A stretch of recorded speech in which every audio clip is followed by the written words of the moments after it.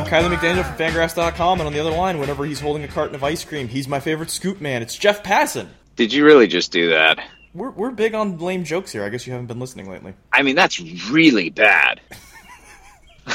Well, things are off to a roaring start. It's not the first time that's been said, and it's not the first time you've told me that. So this is like high quality content here, and you're coming with a scoop joke. This actually reminds me, Mike Oz and Chris Swick, my former colleagues at Yahoo Sports, one time. I don't remember where it was because they're all horrible and they all blend together. But they came up to me with like a pint of Ben and Jerry's and said, "This is for all of your scoops," or something terrible like that. That feels worse, but not completely different. Yeah, I mean, it's worse because they actually took the time to go out and purchase ice cream. And presumably didn't even eat it. They just handed you a full one. They did. And you know what? Because I'm just completely ungrateful, I handed it right back to them and said, "I have work to do. You guys go take your ice cream and enjoy it." All right, I'm going to try this again. We're going to start from the top. I'm Kylie McDaniel from Fangraphs.com, and on the other line, if you're on a plane, don't talk to him because he doesn't want to talk to you, Jeff Passan. Much better. I like that. Thank you. All right, we've hit it. So the reason we're having Jeff on, and the reason Eric is not on at this point, Eric's at a game on the backfields. We wanted to talk about international draft stuff, which Jeff sort of broke the story for with ESPN. Eric and I will sort of talk about it at length after I do sort of an intro with Jeff, but I wanted, since he broke the story, and this is still in sort of the realm of rumor and innuendo and talks and, things being characterized as such, I figured we would have him on to sort of tell us what we know and what we think may happen, and then we can go with all the speculation from there. So why don't you give us the quick rundown of what we know at this point? Man, it's all still so speculative, so I want to be careful to say, what is reality. I'll start off with just the most simple stuff here.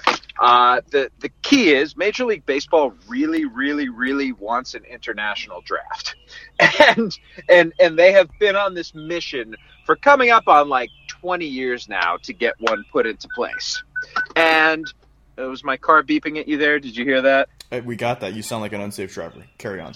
Yeah, no, this is a disaster. A water bottle just spilled. My car is beeping at me. What a mess. I mean, it's kind of like the international realm in Major League Baseball because appropriately, it's been a mess for a really long time. And the mess has been multifold. It has been in corruption, whether it is the Buscones who train these players from the time they're, as young as 10 or 11 years old, offering kickbacks to Major League scouts or scouting directors, or in some cases even higher.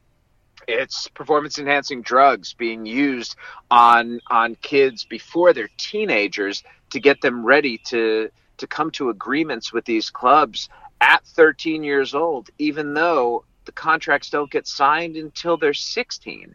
Up and down, side to side, the entire system is bad right now. And Major League Baseball looks at the draft almost like a panacea. I don't think that it is a panacea. I do think, though, that if there is a quick and dirty solution to getting rid of these signings when kids, or these agreements rather, when kids are 13 years old, a draft does seem to be the best way to address that. The question is, does it address any of the other institutional issues and sociological issues that pervade this system and that have led to ruinous lives in many cases, with the large percent of kids who don't make it? And that to me is like the untold story here, and the story that once I finally learn Spanish fluently, I would love to tell and feel like would be a book. What happens to the Dominican kids and the Venezuelan kids who sign for $25,000 or $50,000 and don't make it out of the complex?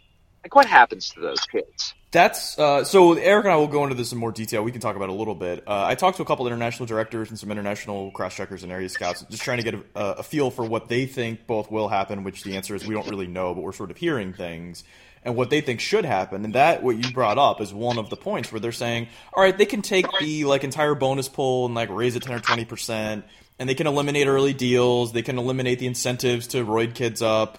They can sort of move the signing age. They can do all of these big picture things. And you could say maybe at any given time there's like 6 or 8 like sort of corruption problems, and it seems like MLB has been addressing 1 or 2 at a time. And when they'll eliminate one, like it seems like identity stuff has become like a much smaller to almost not a problem at this point. And it now moves to 13-year-olds around steroids trying to get early deals done that they can't sign for 3 years, and like that's sort of where the corruption moves to. And so they were saying what would then be the outcome for these younger players, or like the lower level players? Like, do they, are they going to get some level of like sort of education or sort of financial literacy, things like this, for the guy that signs for $20K, plays in the DSL for 3 years, and gets released? If the goal is to pay the players a little bit more as a way to sort of treat them more fairly, are we going to treat everyone more fairly, or just act like we're going to treat the first round type players more fairly and just assume that will, trickle down, or that the other stuff doesn't matter? That is such a great question, and I'm going to answer it in a sort of circuitous way, because I was lucky enough to go see Wander Franco probably a week ago now in Bowling Green. And Wander Franco, is he going to be number 1 on the updated board? Yeah, once Tatis and Vlad go off, then yeah, I think he's actually the next one anyway. So yeah, he'll stay there. Okay. So best prospect in baseball, 18 years old, switch hitting shortstop, power from both sides, like he's got everything. And we were talking about what life was like, and he moved out of his house at 11 years old to play baseball full time, which is as an typical. 11. Yeah, I have an 11-year-old, right? And this, I had trouble almost reconciling it. How lucky I am, because he was, I was saying to him, sometimes as a reporter, your own experiences get in the way, but sometimes they're also, I think, really informative and allow you to ask questions you might not otherwise. And my question to him was, did you want to leave home at 11? Because I can't imagine sending my kid off to do something that he's going to do for a living at this age. And he said, I was fine with it. I knew I was going to be getting hot meals every night. And that struck me right there, that what we're dealing with is something that is so literally foreign, and figuratively as well, to us as Americans, as baseball fans, that it's tough without being there to understand what exactly they're dealing with and how all of these systemic problems relate to one another and what baseball can do. Baseball has in many cases been a savior for families, for generations of people there, and it has brought wealth to the island that it never would have seen otherwise. But the fact that it hasn't helped solve those social problems, I think, is a failure by the sport, and something that ought to be at the forefront of what it's trying to address. And if you're going to bring an international draft into place, there damn well better be some educational components that go beyond the weekend classes that these kids take and practically sleep through. One of the things I talked to a director about this weekend was, if you want to like compare like a kid that grew up in the East Cobb program in Atlanta playing travel ball, goes to a big college in the SEC, lives in a $300,000 house in the suburbs, that whole thing. The idea of giving away 40% of your draft bonus for someone to be your coach seems insane, because they can afford to pay a couple $1,000 here and there. The kid gets better. The family maintains the upside, and then if that guy could eventually turn into Mike Trout and sign for $500 million, whatever it is. And in Latin America, and this director used specifically the idea of Venezuela, he goes, there's reports of like 10, 11, 12-year-old kids going into academies, and they don't sign until 16, and, the guys that own these academies, like the Buscones, are sort of, buying shares of them from like Little League coaches and like stuff like that, and that like seems pretty gross. But in Venezuela, it's like the promise of never signing, never playing pro ball, but just getting, like you're saying, like hot meals and like some instruction and something to do all day, rather than going and working in the sugarcane field, which is what happens with most kids in the Dominican if they're not playing baseball at that age, where like education isn't an option. It's not that they're not doing it. Like they don't really have the option to do it. Taking 30 or 40% of their upside is like the only option they have. And you could say that there's like a power imbalance, or they're being predatory because these Buscones have money, and then the kids don't. But in America, yeah, that would be predatory. But in Latin America, in many places, especially in Venezuela and a lot of cases in Dominican, this is like a lifeline to possibly get paid. And then you look at the deals that Albies and Acuna signed, and it's that same mentality following through. Not right or wrong, but like the difference between the kid playing high school in East Cobb in a $300,000 house and playing travel baseball and Acuna signing for $100K out of Venezuela is so different. It's no wonder that the education level, the financial literacy, the way that they make decisions about contracts and, the way that they sort of handle it, looking after their family members, things like that, like that's what the difference is between those two. Like on the field, they are seemingly the same, but that's the difference. And I don't think the Players Association cared about it until now the precedents for contracts are lower. Right. And so now they care about it, and MLB sees it as, well, people are kind of getting taken advantage of. We'd like to fix some of it, but like I don't think they're equipped or motivated to fix all of it. And so you kind of wonder where this will land and who's going to get left out or where the corruption will exist, because it's obviously not all going to get fixed this time. Yeah, I mean, it's a really, really hard problem and something that is going to take not weeks, not months, not years. This is a decade-long thing that they need to do. But Major League Baseball, it's interesting. They've taken very moralistic perspectives on things lately. Like, let's look at the Cuban situation, right? They just hired a lobbyist who is who's been involved in the government in Cuban relations for years, and their tack, the league's perspective on this is we want to stop human trafficking. Now, is that a cover for what the real story? It might be. I don't know. I mean, maybe they do want to stop human trafficking. There's multiple benefits at the very least. Yeah, that would be great. But if they are going to be a morally superior organization, then they need to put their money where their mouth is on education. I think if you go down to Latin America and these Buscones understandably are angry at the early deals that are happening, and they're angry because that means they have to bring kids into their academies at 10, 11, and 12 and don't get paid for 5 years. I mean, think about the lottery tickets that they're placing. They're placing bets on these kids that they're going to grow, that they're going to mature, that they're going to be good, that they're going to love the game. All these different elements to it. I think they don't want to do that at that young of an age either, because it's such a crapshoot. Like, I look at my son's team right now. I don't know who's going to be any good. I don't know who's going to grow. You just don't know these things. And so from a business perspective for them, it's really difficult to rationalize bringing in kids at younger and younger ages when you just don't know what they're going to be. Did you happen to see the Players Association response to your report? I think I did, but I forgot what it said. It was a version of they're not real happy with this development, and they sort of advised the trainers who were having meetings with MLB that the CBA can't be changed unilaterally, that you don't need to negotiate this because we'll handle it. Right. And their point, which I don't think is completely incorrect, is that the Players Association is aware, which I have to imagine they were before this, that there's deals being made with kids at 13 and 14 years old, which is against the rules, but MLB has told the teams specifically, we will not enforce this. We don't see this as a rule that needs to be enforced, which begs the question, like, well, then why not make it a rule? But now they're using this, like, turning a blind eye to a rule that they don't want to enforce as the reason to push for a draft. It makes you wonder, was there some Machiavellian plan on MLB's part to sort of put all the pieces in place to then have the leverage to be able to push toward this thing that they wanted, but like weren't able to pull off 10 years ago? I mean, look, the people who run Major League Baseball are really smart. So I'm not going to put anything past them when it comes to, playing three-dimensional chess.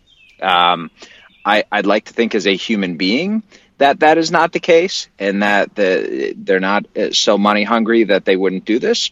But at the same time, I understand that the DR and Venezuela have sort of been thorns in their side, and yet we look at the minor leagues now, and what are 50% of players Latin American? Yeah, it's getting up there. Yeah, I mean, it's a staggering amount of kids that we're dealing with here, and for them to not enforce the rules as they are currently stated, it's difficult to enforce them, and I think that's what they're leaning on at this point. Like, we can't prevent conversations, or maybe if we can, how do we enforce them? What kind of enforcement? How many more people would we have to hire to enforce this? How do you prove an early deal? Do you have to have everyone's phones? Yeah, I mean the whole thing needs to be rewritten, and what needs to happen is the Buscones need to be involved in this because they are simply too large a part of the process to cut out at this point. No matter how much Major League Baseball wants to do it, it's almost I almost look at it similarly as I do to Perfect Game. Perfect Game has insinuated itself so deeply into the development process in baseball that getting rid of it right now is almost an impossibility. No matter how much Major League Baseball wants to take over the youth development process in the United States, it's a really harrowing task to do so. Yeah, well, that would be the further question for this. Is this step one, and step two is to any player with pro potential gets brought into an MLB academy, and they build academies all over Latin America, and almost try to do a version of nationalizing and cutting out the Buscones completely, because that would we're on the trajectory where that could be the next move. But I would guess that this is probably we're going to settle somewhere around here. There's not another big move after this. No, and look, I hope that they do this judiciously, because there are a lot of people who are really pissed off right now, like down in Latin America. They do not want the draft, and they don't want the draft, I think, in many cases for selfish reasons. But they are intransigent in their positions there, and the reason that the system we have right now is in place is because, in many ways, of that intransigence. Let's remember, the last time the collective bargaining agreement was being negotiated, MLB was pushing for an international draft. There was a handful of players who were really, really vocal in opposing it, because whether it was their friends, maybe even their Buscones who didn't want it, they wanted to stand up against that. And when they stood up against it, what did we end up with? We ended up with a hard cap. And when you end up with a hard cap, you look a couple years out and you can say, I know I'm going to have X amount of money. Well, I might as well just go and spend it right now and get the players that I want. And that is why the early deals have become so, there's been such a proliferation of them. Yeah, there's no venue for the teams to decide to spend $10 million in the year where they want to spend $10 million. So the way they can create value is by locking the guys up earlier and earlier if they think they're better scouts than everyone else. So it's like this almost seemed like an inevitable way to keep costs down. But then I don't have the numbers in front of me, but I want to say it was close to $200 million was spent the last year before the hard caps, and then the hard caps correct imposed it at 120 or something. I want to say it was 150. Yeah. I mean, it was much lower than the market basically said. This is how much a market of players is worth, and then MLB said, all right, we're going to make you spend a lot less than that. Yeah, I mean, look, it's still only 75% of what they've gotten, and I think it's still much less than the draft, which is another point people bring up. Why should it even be different? Yeah, it's gross how much less it is than the draft. And I understand that with the draft, you're talking about at minimum 17-year-old players, majority, vast majority, probably 98% are 18 plus, right? Yeah.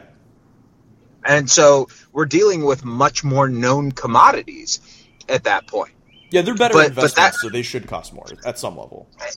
Yeah, but should they be $100 million more? Because that's literally what it is. Yeah, that's not that much better of an investment. I believe there was $260 million spent on drafted players last year, and I think for this J2 period, there's $166 million available for teams to spend, and usually they spend 95+% of that, but at the same time, it is not $100 million difference, and you wonder, okay, if you were to up the signing age in Latin America to 18 or to 17 and change, how much would that affect things, and would it have a positive or negative effect?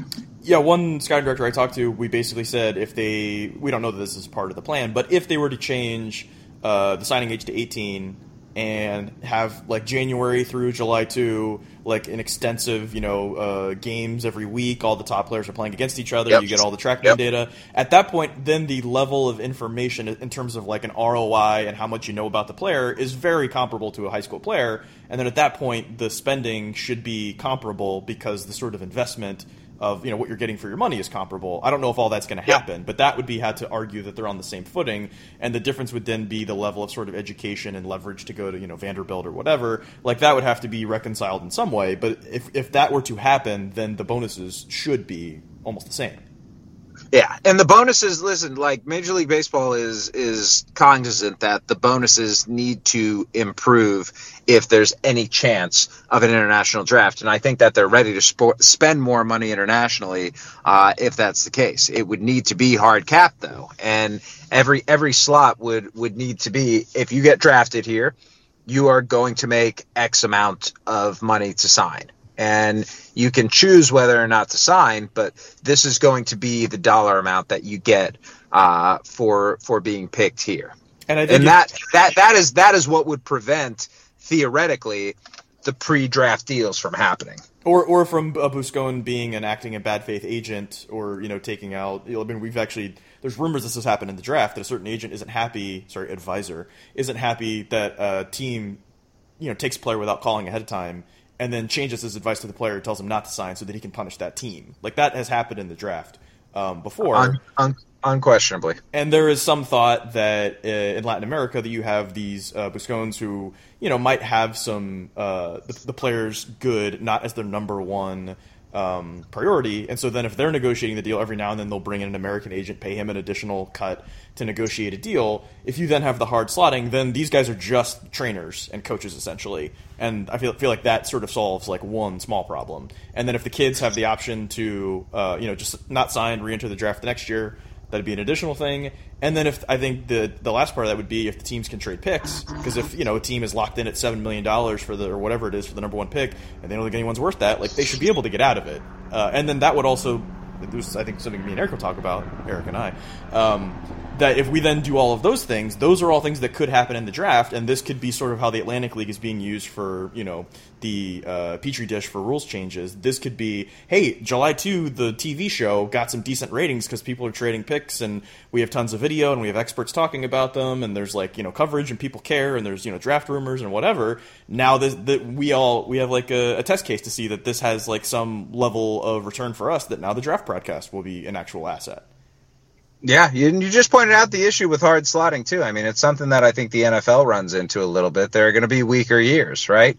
And if it is a weaker year, do you really want to be locked into paying a kid X amount of money if you don't think that he's worth that? And listen, when it's all said and done, the likelihood of it being a negative value proposition is extremely small, because the value that teams are getting on Latin American players right now still are, the multiple is just so enormous. Like, yeah. I mean, Wander Franco signed for $3.85 million. If you were to put a value on Wander Franco's career right now, what would it be? I have a number in my head. I'm curious what yours is. I don't have it in front of me, but I believe that level of prospect in our last sort of update on that methodology was somewhere in like the 60 to 90 million range for the first 6 years. I think that is like woefully undervaluing him. Hold on, I'm actually pulling it up to see. All right, what do you think it would be? I think Wander Franco for the first, and let's do 7 years, because let's be realistic. There's absolutely no way that the Rays are going to bring him up before that, because it's the Rays, and because of just how good he is. I think we're talking a minimum $150 million player. I mean, what would Shohei Ohtani have signed for? He would have gotten 200 on the free market, right? It definitely would have been well over 100, and he was a little bit different because he was older and he had played in the NPB, so he had a little additional information. But yeah, it's not markedly different. All right, I pulled up our research from Craig Edwards, has a 70 position player, which is what he would be if he was number one prospect in baseball, at $112 million. Okay, yeah. Which you could argue it's actually 150, yeah, but it's definitely over 100. It's easy 9 figures. Easy 9 figures. Yeah, no, that's about right. And we've done some research that says that the number one pick in the draft, if you take out the signing bonus, is somewhere in that $50 to $60, $70 million range. And then sometimes those guys can sign and pretty quickly be, close to a $100 million asset if they end up being the top prospect in baseball. So there's obviously still a lot of surplus value in that area. We'll let you go in a minute. I have 2 quick questions before you go. One is, where do you think this goes next? Do you think there is a time horizon? There's been some chatter from the people I talked to that they think that the first aim was for this to happen in 2020, but that making agreements with Mexico and the Asian federations is the thing that will hold it up to being maybe further in the future, like 21 or 22. I think this will be discussed in collective bargaining negotiations, which are going to be happening in the next upcoming months. But 2020, I don't think there is any chance whatsoever, because I think teams have deals already, Kylie. Like that's exactly what the directors I talked to said. They said, "Hey, if you ever hear that it's likely that a certain year will be the year, let me know so I can pull out of my deals."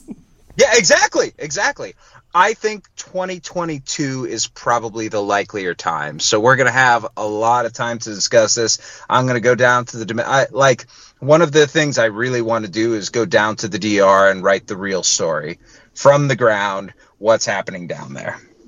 Yeah, and it sounds like while you're writing it, maybe right when it's changing. And then the last question would be, what does Elmo think about this?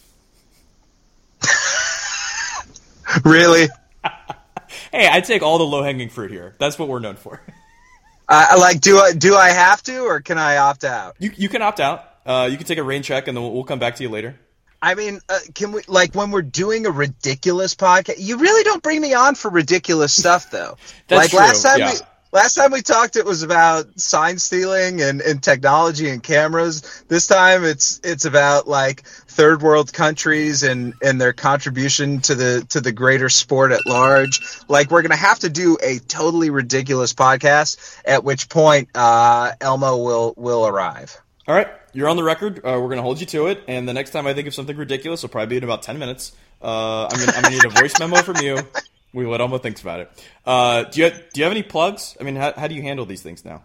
Watch baseball tonight on Sunday. Read ESPN.com and ESPN the magazine as long as it's still around. Patronize the 4-letter as much as you possibly can, because we dig baseball, and I think we do a really good job of covering it. And if you see him on a plane, definitely go sit next to him and talk to him. Please don't do that. I'll have my headphones. It was funny. I was at my younger son's soccer game earlier this week, and I ran into a guy who I had met last year, and he was like, I think I saw you on a flight to Los Angeles earlier this year, but or late last year, but you had your headphones on, and you really didn't seem like you wanted to talk. And I was like, that is a good read of the situation, my man.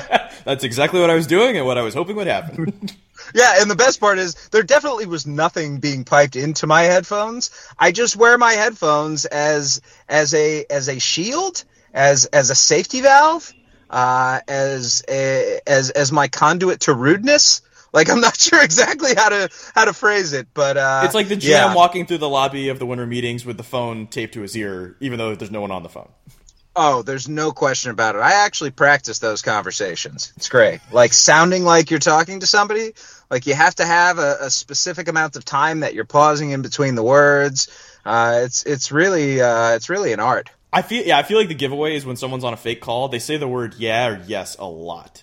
That's I've taken that into account in the past, and I've wiped that from my methodology. So you're constantly correcting people instead of answering questions.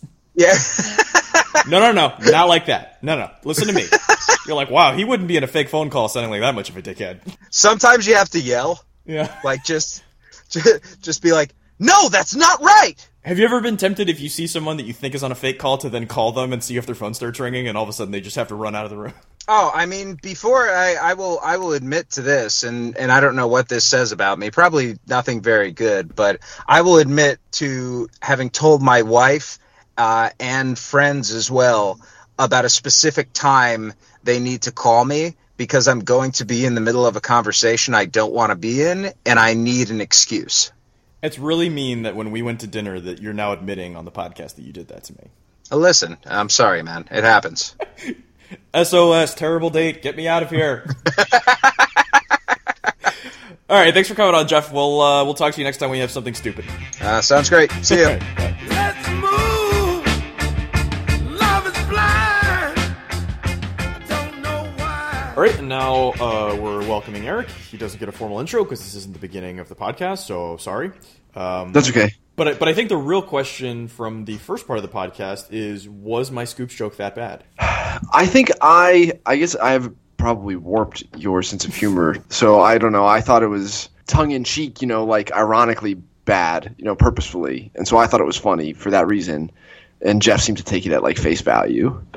Yeah, purposely so bad. Let's go with that. yeah, I don't know. Maybe I just give you more credit for the way that you read that stuff is funny to me because it seems self-referential or aware in some way. So what I wanted to do with you in sort of, I guess with Jeff, he sort of outlined what had happened and sort of how or what has been discussed or kind of where things stand and where we kind of think they'll go and sort of the first level of, what the reactions are and sort of the ramifications. But what I wanted to do with you is kind of walk through like each of the groups that could be affected by this and like what specifically their discussions are. So the first one was the teams, which I think, depending on who you ask, there's anywhere from 5 to 10 of them. The answer is probably like 6 or 7 of teams that are very good in Latin America, have a ton of infrastructure, big staffs. Typically, they will sign guys that tend to be near the top of our rankings for less than guys that are lower on our rankings and just tend to be more efficient. Yeah. You can kind of tell these teams are. I think we've said it's sort of like, Yankees, Indians, Dodgers, Red Sox. There's a couple more in there. Man, Cleveland's group and extended again is crazy again, man. Yeah, and what was like half the Yankees list was basically like teenagers, and many of them were Latin players, and there's just teams with a track record. And I would say the Red Sox were probably toward the end of that, maybe that 5 to 7 area, and then they took the director from the Mets, Chris Becerra, who was seen as one of the better guys in the industry. So they are, I guess, seen as descending even. So whoever those teams are. How they see this, these potential changes would be that like sort of their advantage, if you say, because like they're all very aware that like, oh, we have the chance to sign the guys that you rank 5th, 10th, and 12th and get under our pool, and other teams for their pool will sign 20, 25, and 28. Like, we're aware that keeps happening over and over. We even think they're better than you do. Like, we can sign, some of these teams will sign 3 of their top 6 players or whatever it is, what they have internally. Right. They're comfortable with the status quo. The team's most comfortable with it. And they as far as ops are concerned. And they've invested a lot of time and money and developing a process to be good at how the system is now. So obviously any change to it will be sort of undermining what they're doing. But this specific change is essentially raising bonuses, which I'm sure they don't really care that much about because it sounds like it'd be 10 or 20%, not that big of a difference. But then the idea would be you can't lock guys up early. And so while things are still hard capped and you can't lock guys up early, the advantage would then be that when this whole time is compressed, so you have to make the decision on draft day, let's call it July 2nd, I would imagine it still would be. You now have from January to July, and everyone's getting very similar information from, the same MLB sanctioned events and all this sort of stuff. Like, it becomes much more like scouting high school players, where it's much harder to separate yourself. And then the huge staff you have to go see all the best 13-year-olds and identify, oh, this guy's really good at 13. We want to be able to make a decision when he's 15, so we need a lot of reports. Like, that is much less important now, but still, obviously, you want to be doing that. And so the issue for them would be they lose some of their competitive advantage that they've paid to sort of build up. And then also there could be a case where they have to sort of lay off some of their better staff, because essentially you'll be spending more money on players and there's less of a need for scouts. Not necessarily that you have to lay off scouts, but like it could go in that direction. So that's sort of where those sorts of teams, which is obviously a very small group of about a half dozen of them, there's a lot of teams in the middle. And then I'll let you talk about like how you would perceive the teams that are in sort of save a buck mode, where they don't have a big staff and they like the idea of basically having a bureau do a bunch of legwork for them, and they can just show up January 1st and get, comparable amount of information to what we have, but then analyze it in their own way. Like, how do you feel like they would look at this? Well, I don't know. I suppose if you're bad at what is currently going on, then you'd like it to change. It would change the bang for the buck aspect on international signings is just a huge aspect of it now, and became an even bigger aspect of it when the pools became hard capped. And so the teams that are just not naturally good at that are way behind. And if there were a compressed scouting environment, like if it were just like area codes except with July 2 kids, you don't need to have this like intricate socially geared network that has all these connections with the trainers that you leverage into information and deals. And of course they'd rather have this sort of thing. I think the difference between, this is always changing all the time too, right? Like if someone new is hired to run Baltimore's international department, like that team's behavior is going to change. They're behind from several standpoints, even though there's been a changing of the guard there, because you have to have time to set up like an infrastructure and get some tread with, some of the other aspects of it that aren't just player evaluation. And so like it's kind of in flux who cares about what, because different people running things, new people running things, the way they like to go about it is going to change. And I think especially on the front office side now, best practices are permeating through the industry much more quickly now. I think there's been a lot of front office turnover lately, and different ways of thinking are becoming more pervasive. And so I think that for that reason, teams are going to be a little bit more dynamic anyway. And I just think that the teams that are already good at this will also be the ones who find ways to, this is probably the wrong verb, exploit the new rules in ways that favor them further than the other teams in the future anyway. I just think the teams that are good at it will stay good at it because they're the best at thinking about it, and the ones who aren't will stay bad at it because they're the worst.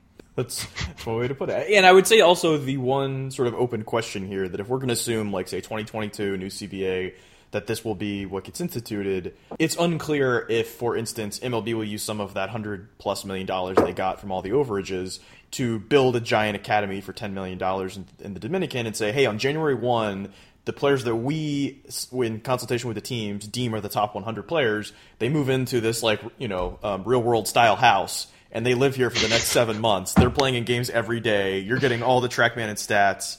Right. And you're gonna, every team can have one coach in the building, and we're going to sort of nationalize this part of it. And if we deem you a top 3-round guy, and we can sort of send people out when they get injured, send guys in when they get discovered. We're bringing kids from Venezuela that don't have access to food and stuff. We're doing them a solid, and they get to essentially get ready for pro ball. We can give them financial literacy. We can give them English classes. You can see how they would perform in this setting.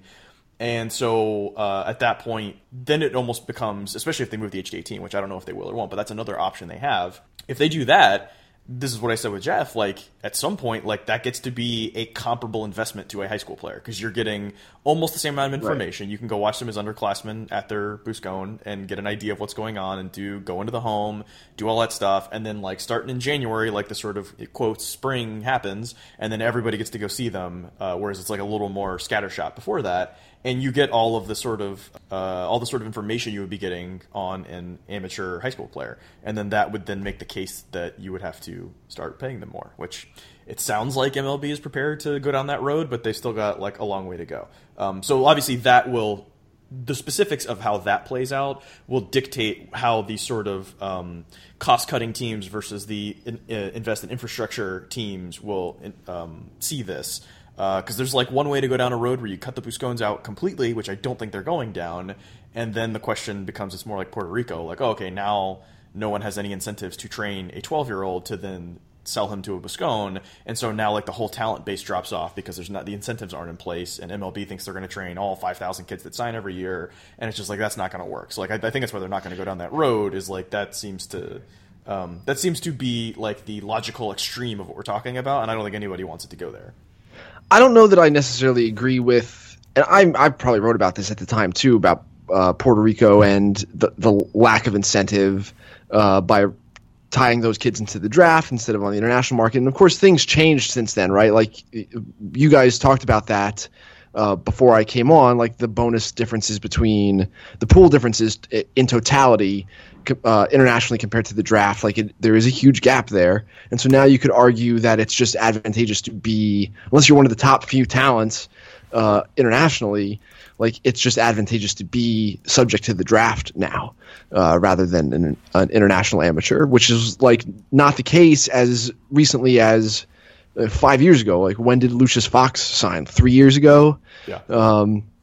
So yeah, I mean things have been changing so rapidly over the last few CBAs that there's not really it's hard to follow the thread and really have feel for what might happen next. And yeah, it's interesting that you mentioned raising the age, and I don't know that Major League Baseball will just decide to pay the players anymore. I do think that this is going to be, I think both sides should be prepared for the international draft stuff to fall either way. During CBA negotiations, it'll either be something that MLB takes advantage of, as they have in the past, that's how we got hard slotting, or if it will be something that they give back on in exchange for not giving in other areas. There's a lot of fervor about paying minor leaguers. There's even more about service time manipulation and pre-arb salaries. And so I think that focus will be on that, and the international draft, it will be to a lesser degree, and that this might be where MLB still is. I don't know that they're ready to quote unquote do the right thing here. I think this is still an area where they want to leverage as much as possible. It's just not as much a part of the public consciousness here as it is as other things are. Yeah, I think it's probably a 2 CBA like sort of shift at least, and probably more like 3 if I had to guess, which typically are 5-year cycles. So it seems like it's 10 to 15 years to sort of quote fix things. And the idea of the various problems that are here, whether it's buscones or steroids or ages or identity or kids having like sort of a career after baseball, like the gap between the draft and international, like all these various things that we'd like to see solved. And it sounds like the union would like to see solved. MLB ideally in the right scenario would like to see solved. Like everyone's sort of incentivized to find this thing, and they're just going to fight over the particulars. I think it'll take a while to dial it in, but at least we saw in last year, as Jeff mentioned, some of the high-profile Latin players didn't like where things were going and said, no, not a draft. And they were probably fighting for the wrong thing, but their heart was in the right place. And so I think now that voice is being heard, because like the joke had almost been like, oh, if you're not a professional player, you're not in the union. So they'll sell out the draft and July 2 players to get whatever they can for a pro player. And now I think they're at least aware that if you sort of hard cap both amateur markets, it eventually ends up impacting the big leagues. When you have a bunch of 22-year-old stars making no money that then take below market extensions, like eventually it impacts it. And so I think it's now at least on the table to discuss, and I think we're like on a road to sort of fixing these issues, which 10 years ago I don't feel like anybody cared about any of this stuff. Yeah, I would agree with that. And so, all right, so we said teams, it'll vary how they feel about a draft, team to team, although there's a chance, I think we can agree that the teams who are just better at this currently will find a way to be better at whatever's next because they're better at it because they're smarter. Yeah, they're winning head-to-head, and they also have an advantage in terms of staff. And if they have similar staffs, they're probably still better like evaluators head-to-head. So yeah, I think they're going to continue winning, but it will be sort of different table stakes, and everyone will be sort of adjusting on the fly. All right, so next I guess would be the amateur international players themselves. So you can look at it in terms of sort of kids that are getting food on the table versus kids who are not. So sort of a socioeconomic one. And you can also see it as high, middle, and low bonus players, like will they get paid more or less? And then there's a bunch of like sort of sub-questions within those groups. It sounds like if you're going to be raising bonuses, obviously the higher bonus players will get paid a little bit more.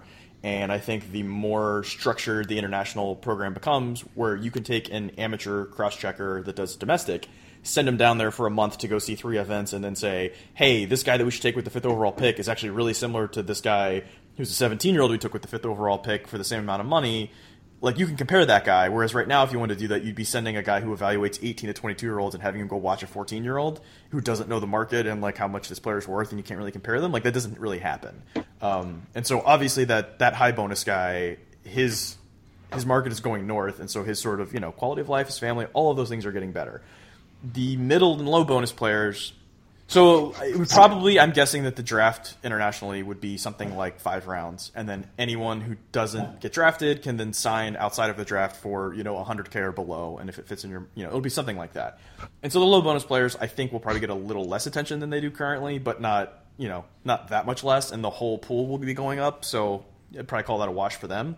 And the middle bonus guys, I think, might get more money, because if you hard slot, like, these 5 rounds have to get paid exactly this amount, there's probably bargains to be had if a guy doesn't have a great agent or doesn't get publicized enough or agrees to a deal too early. And now that guy, when he becomes the 45th or 50th best player, he gets locked into $1 million plus. So that guy probably gets helped a little bit. So in terms of bonuses, like, it sounds like all 3 of those groups will be doing a little bit better, if not the same. Is that how you read it?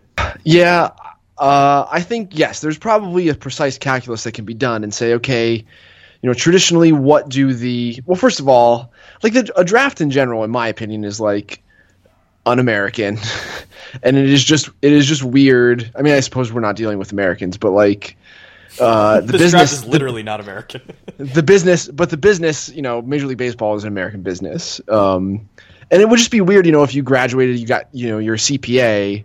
And congratulations, like, you're going to go work for this accounting firm in Minnesota. They drafted you. Like, it doesn't really make sense. Like, oh, Minnesota, oh, man. it's not a thing any of the rest of us would accept with our job. It is just a thing that is a reality because of collective bargaining, which has its problems, as Kylie just alluded to. But so yeah, like a draft is gross. But assuming that one will be implemented, I think yes, in general, I agree with your logic. I think if I'm a player and like, what do I want? Would I rather, as I can now, for let's say it is less money ultimately, but pick my employer versus someone who is inept at player development, drafts me for $300,000 more of a bonus? Like, which would I rather do? I think the gap. I talked to a director about this specific instance, so I'm curious where you land on this. Okay, so like I think the gap team to team in player dev, if I were a smart kid or had a smart trainer who knows who's good at it and who's not, like I would rather land with one of those teams for 250, 500K less than go to somewhere that I thought did not do a good job with player dev. Like if the goal is to reach the big leagues, we know what minor league pay is right now. And again, like your answers to these questions could change depending on how all this stuff shakes out. But if minor league pay is what it is, and I'm either a 750K guy for a bad player dev team or a 500K guy for a good player dev team, like I think I'd rather go to the good player dev team. Yes. So I was talking to someone who works for one of those teams that we identified as on the higher side, or at least sympathetic to those ideas, if we want to quibble. And he was saying that because these international players cannot be committed to Vanderbilt and live in a big house in the suburbs and feel fine turning down $1 million if they want to, if they don't feel like they're being treated fairly, you have to give them the option to not sign. And he was like, well, the problem then is you re-enter the draft as a 17-year-old, you're going to be less attractive to me at the very top of the draft, because all things being equal, I'd like to get the kid earlier. And if it's a comparable player, I'd probably want the younger one. And I go, yeah, but if you get toward the back of the first round and it's like total shot in the dark 16-year-old with two tools you like, or a 17-year-old that you've been seeing play for an extra year, like then that guy seems more attractive there. And he goes, yeah, that's true. So if a guy feels like he's a late first rounder, top 30 bonus, and he gets gets taken 60th overall, opts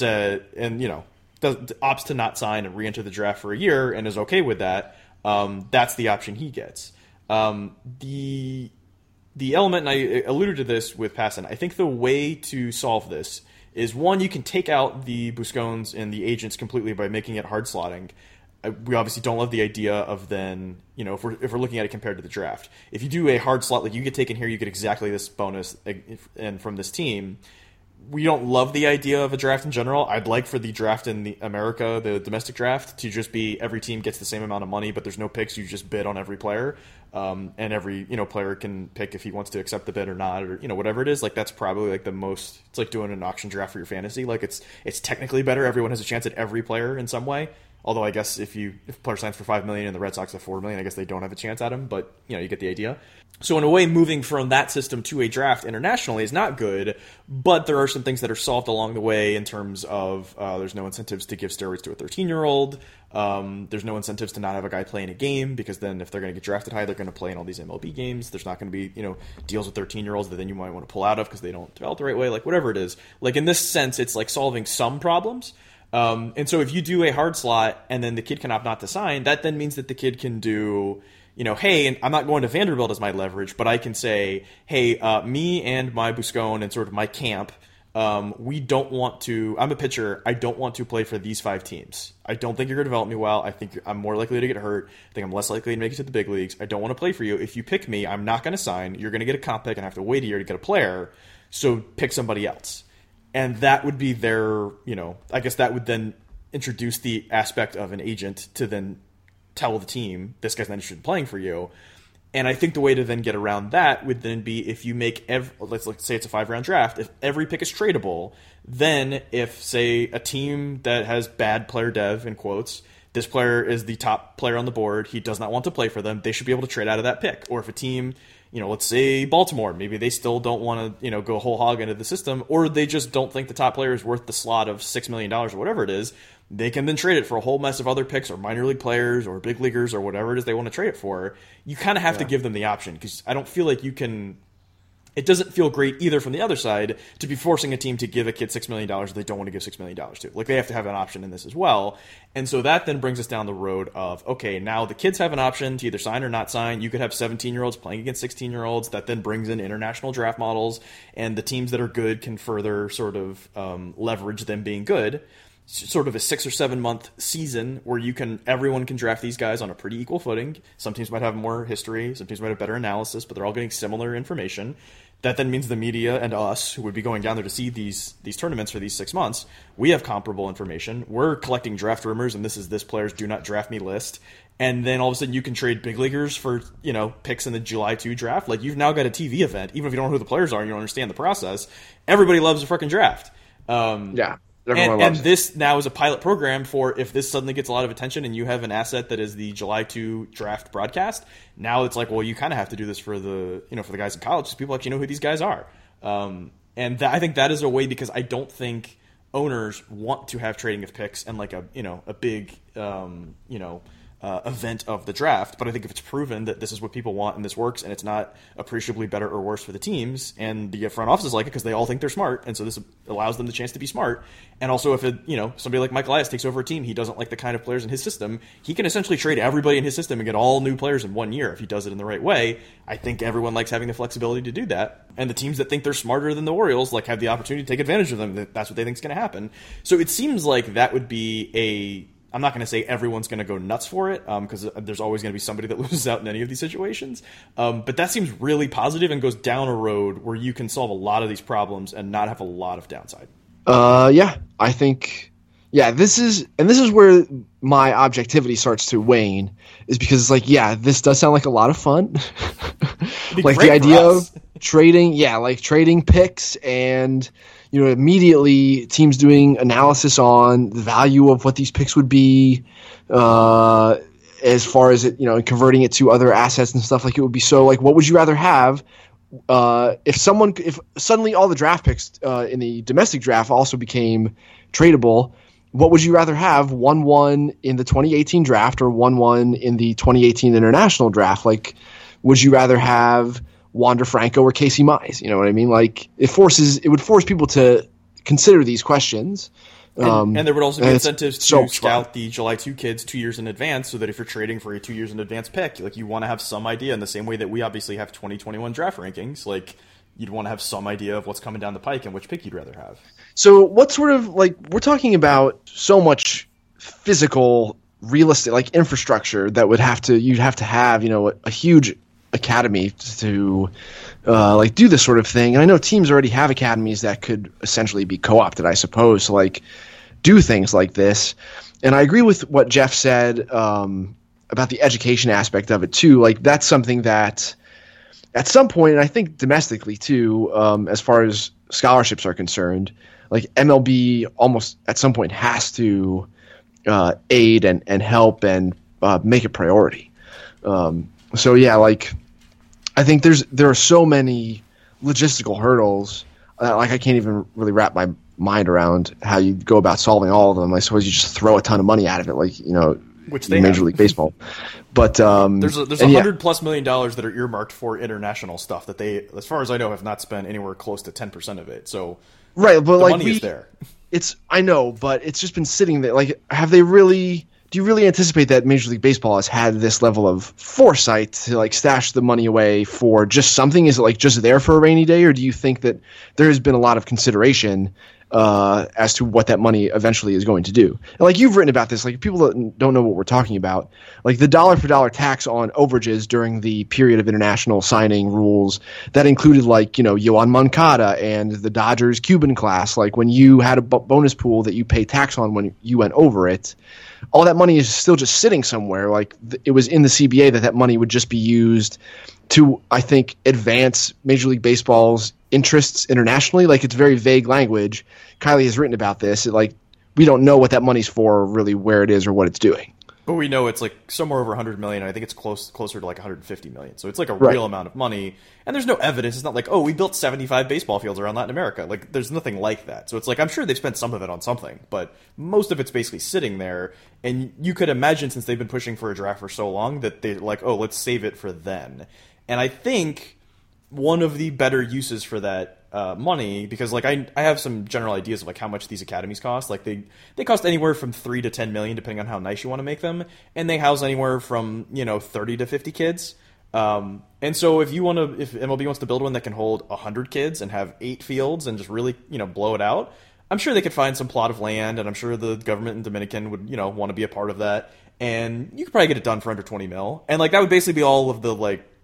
And then you'd have 3-year runway until this is a real thing. And they already have the infrastructure in terms of like, the partnership program with the Buscones and, trainer, sort of the MLB run games and all the events and stuff. Like they already have people that like sort of know how to run events. I'm not gonna say like they're like the absolute best events. Like they're run pretty well.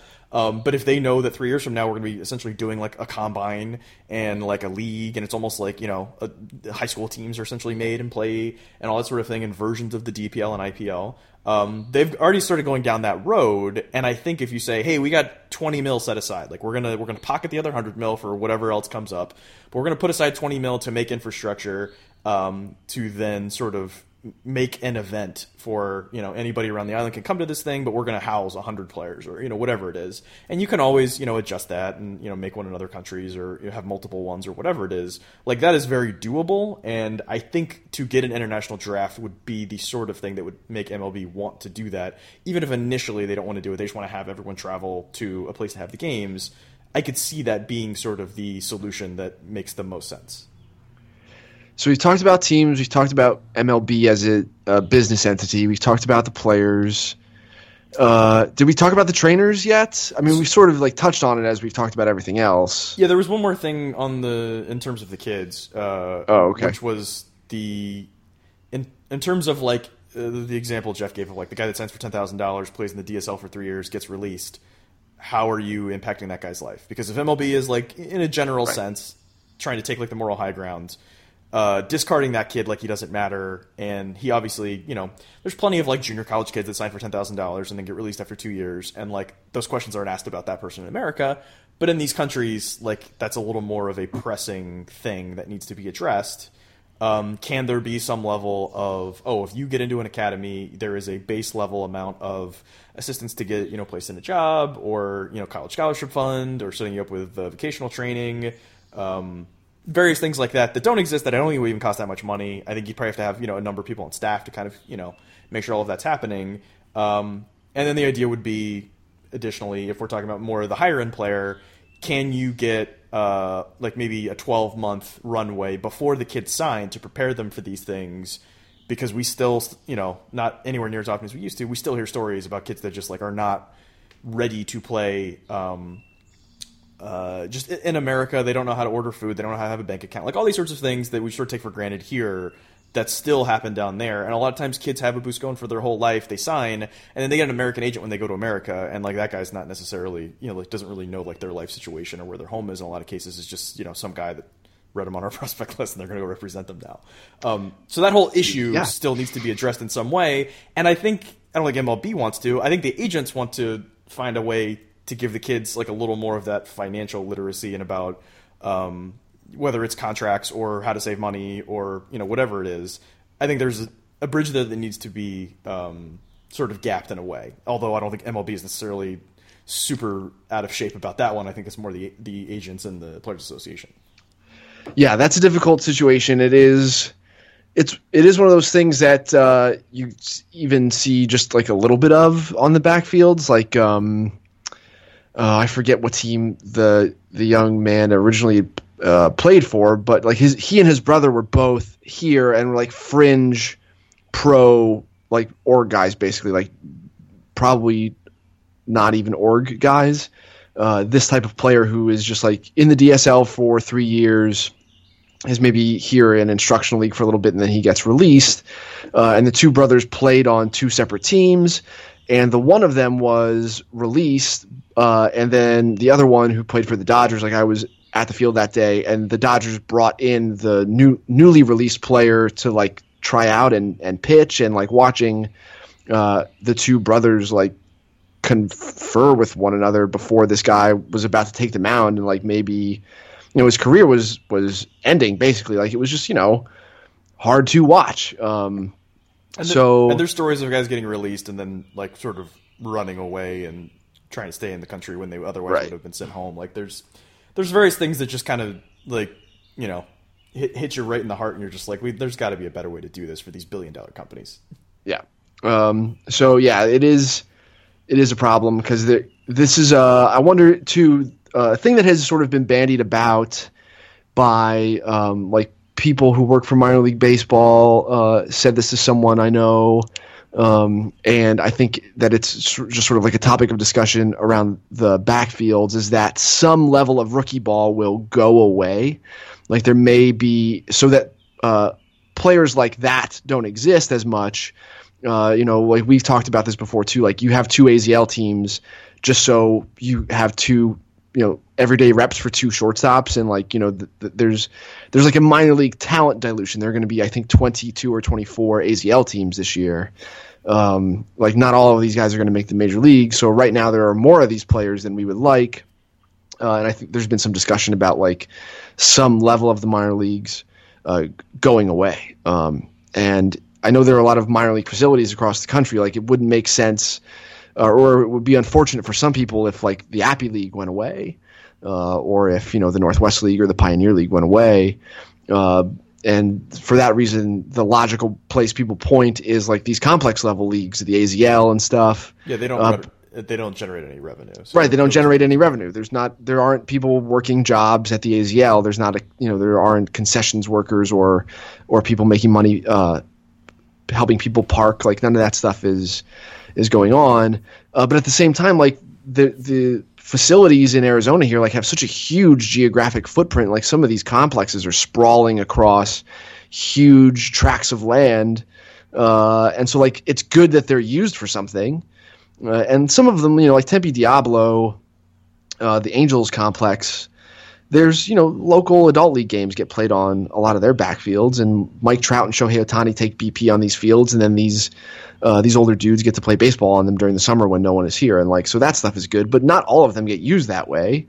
So, and also I'm here and like keep playing baseball here, please. Please, I like seeing Helcris Olivares 15 minutes from my house. So yeah, like I don't know. It's going to be interesting to see what happens, but I think that there could be repercussions throughout the sport, not just in a way that impacts the international players, even though those are the only rules that might change. And I would say the last part of this would be obviously what's going on in Venezuela is probably outside the scope for us to understand, but like it's obviously it's obviously very ugly there. And so there's, you know, we've heard some stories about like, a 10-year-old got brought into an academy and the justification is, my family can't feed me. I have maybe a chance to sign as somebody when I'm 16, and this guy will take me in and feed me. Like, that's a great deal to me. And Jeff and I talked about this in some terms, but the idea of, completely apart from the political stuff or like how, you know, things get solved down there, the idea of setting up a system where MLB can be a little bit more of a shepherd of, you know, putting these kids in a better situation and having them sort of, you know, he's a top 100 prospect, he's going to go through this whole MLB thing, like we're going to kind of take him out of here. Like obviously there's a little bit of like the, you know, the savior idea, but like also like these kids want equipment and training and food, and like not all of them are getting that. And so any sort of infrastructure that can be built to sort of facilitate a draft and sort of through MLB's economic interests ends up helping a lot of these kids. And it's not like parts of the Dominican aren't at the same level as parts of Venezuela in terms of, you know, poverty and things like that. Right.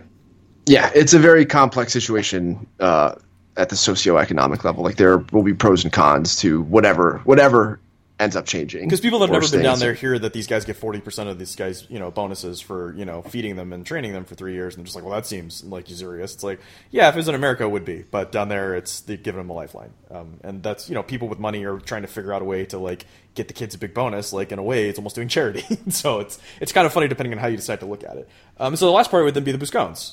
So obviously, some of them do not like having to, because I guess the idea is they want to get kids 3, maybe 4 years before they can sign a contract. And so now, because there are verbal deals for 13 and 14-year-olds, they're bringing in 10 and 11-year-olds and keeping them in their academy for 6 years. And so obviously if you have, you know, a typical academy can hold maybe 30 kids at a time, you're eating up spots with kids that are going to get paid because you have a verbal deal, but like it's going to take a while. And so from their perspective, if they can go back to getting these kids in their academies when they're 13 and 14 and then keeping them for a year or two and then maybe shuttling them off to MLB for 6 months and then they still get a comparable cut, I think they'd rather have that sort of system. And as long as MLB doesn't go down the road of basically trying to cut the Buscones out completely, which I don't think they would and I think would be a terrible idea, I think this is a better system for the Buscones too, even if they have been told like you don't like a draft, and now some of them are saying, well, I think it'll be easier to get a draft. Like it's obviously like a little fraught from their perspective, but like I think in the end this will be a better answer for them if it ends up being a version of what we're talking about. Yeah, anything, and maybe the age change would be better. Like, why did initially MLB pick age 16? Like, why was everyone just okay with that at some point? Like, it seems like it probably should have been older, but and you could move that age even further. If this guy signed at 18 and MLB gets him at 17, you could then go get kids when they're 15. They might actually be somewhat physically mature at that point instead of being 10. Yeah, I don't know. I think the interaction between these people and MLB is the one that I have like the least amount of feel and confidence in like commenting on. I just don't know how this would. I think it would vary so much, trainer to trainer, that I don't know if there's an overarching answer to this. Like some of the ones that the bigger independent academies would I'm sure work directly with MLB in some capacity, and then others probably would not. And I think the benefits for those types of, I think like which trainers I'm referring to, right? Like. There's 3 or 4 big ones that do not play ball with MLB, and most of the other big ones do to varying degrees. And yeah, I would definitely say that the word is escaping me, but Buscones as a whole are not like a voting block where they're all going to say the same thing. Like they are very diverse. Yeah, so I think that there's heavy variability there, and yeah, it'll just be one more thing for teams to navigate, I suppose, is who will and won't work with MLB and how does that impact the way you go about finding talent. And we've touched on a lot, but like from MLB, the commissioner, and like the owner's perspective, like any version of raising bonuses a 10, 20, 25% amount and getting a draft, they see as a huge win. So obviously they're pretty happy with this. And then lastly, and by a long shot, least importantly, how is it for us? I feel like it would be fantastic because this year the big showcase they have where it's like here's 50 players, every single one of them has a deal. They don't have that anymore. So like there is no single event I can go to see all these guys reasonably close to them signing. And now it would be like a TV event. It'd be super easy to see them. There'd be tons of dope. Like everyone's jockeying for position. It would just be like another market for us to our unique skill sets. I think would be uniquely suited. Yes, assuming that we would be able to access whatever. I mean, it would. I know that people like to say this thing. We're like, well, why wouldn't Major League Baseball want this event covered? It's like promoting their sport and stuff. But baseball has acted against the common person's what they would call like self-interest as far as public relations are concerned a lot. Like just look at what Baseball America has been subject to with the restrictions put on their use of video. Like we've talked about this before here, like other sites have not gotten that. Like we don't have a paywall, and that's why it's different. But like that stuff, I've asked people from MLB for the data that they collect at, you talk about there being a combine in the future. There essentially already is one. Like the PDP program, the player developmental pipeline program that MLB has in place, that's collecting data from prep players, a lot of P's in this sentence, across the country from, not just next year's draft, but the draft after that and the draft after that. And I've asked for it and can't get it. So I think there are signs that MLB wants to control the media aspect of prospectdom as well, and have the only game in town on that end. And so I'm not sure that they'd be like, yeah, sure, Fangraphs guys, come in and cause all sorts of problems for us with your nosiness. I just don't think that they would do that. So I will say I did try to go to the Victor Mesa workout, and yeah, I think everyone in that building that worked for a team wanted me to be there because it's like, hey, we get to see what you think, and your video can be up there, so we don't have to take any. It's just a little more convenient. And MLB just like, yeah, you're not coming in here. And I was like, really? And they're like, yeah, we don't care what you think. I was like, yeah, I guess that's about right. All right, well, I feel like we have covered a lot of ground, and most of it a little heavier than we normally do. As I hoped to promise, we will be back on a more weekly basis, and this delivered on that. We will see you next week as the draft stuff continues to heat up, but we felt like this was an important enough topic to go almost one topic all the way through and discuss this and sort of give everybody all of our various thoughts. And we, if people have a lot of thoughts on this, want to send us tweets or emails. What's the email again, Eric? I think it's just prospects@fangraphs.com. That's what Hold it on, is, too. let me go to the Twitter account. Look. Oh, Twitter, you did that thing where you moved the search thing. Yeah, and he's at Longenhagen. I'm at Kylie McD. I'm curious what people think about this, because like this has not been. I mean, other than Jeff's article, I don't feel like this has been like widely discussed in a way that I would have expected it to be. So now that I feel like we've sort of collected the information of like here's all the various ways you can feel and all the different parties involved, like now you're deputized to have a strong opinion. So let's. That's Kylie talking. What, should I not be deputizing people to have opinions? No, you can. It's fine. All right, well, yeah. Tell us what you think, and maybe next week we'll do some further discussion if anybody has any good ideas or thoughts on this stuff, because it's kind of important. But yeah, that'll be all for this week. We'll see you next week. And Eric, do you have any plugs? No, I don't think so. I'm gonna go to Vegas and see Stott against Fresno State, who has several guys tomorrow. I'm gonna go see Quinn Priester. I'm gonna go to a dope ice cream on a popsicle stick place, and then eat what many call the best burger in America right before the game. So. That'll be a very eventful day for me tomorrow, although I'll be editing this on that flight, so I guess it will have been yesterday. The cheapest place that was very close to UNLV's campus is called Serene, so that's where I will be staying on Thursday and Friday. And I'm hoping that it is. It seems like very anti-Vegas. Like other places in Las Vegas would seem to lean into the hey, be up all the time and here's a lot of stimulus. But yeah, thanks for listening. Sorry for being inconsistent with the posting of it, but here we are. We're back. It may be better than ever. We'll see. Thanks to Jeff Passer for coming on. Yeah, thanks, Jeff. And he's not listening. Yeah, he's we'll hand it over to Charles Bradley to take us out. Give an inch, take a smile. I don't know why. Fashion shirt, fashion style. I don't know why. SOS, terrible date. Get me out of here. This is like high quality content here. No, that's not right. Much better.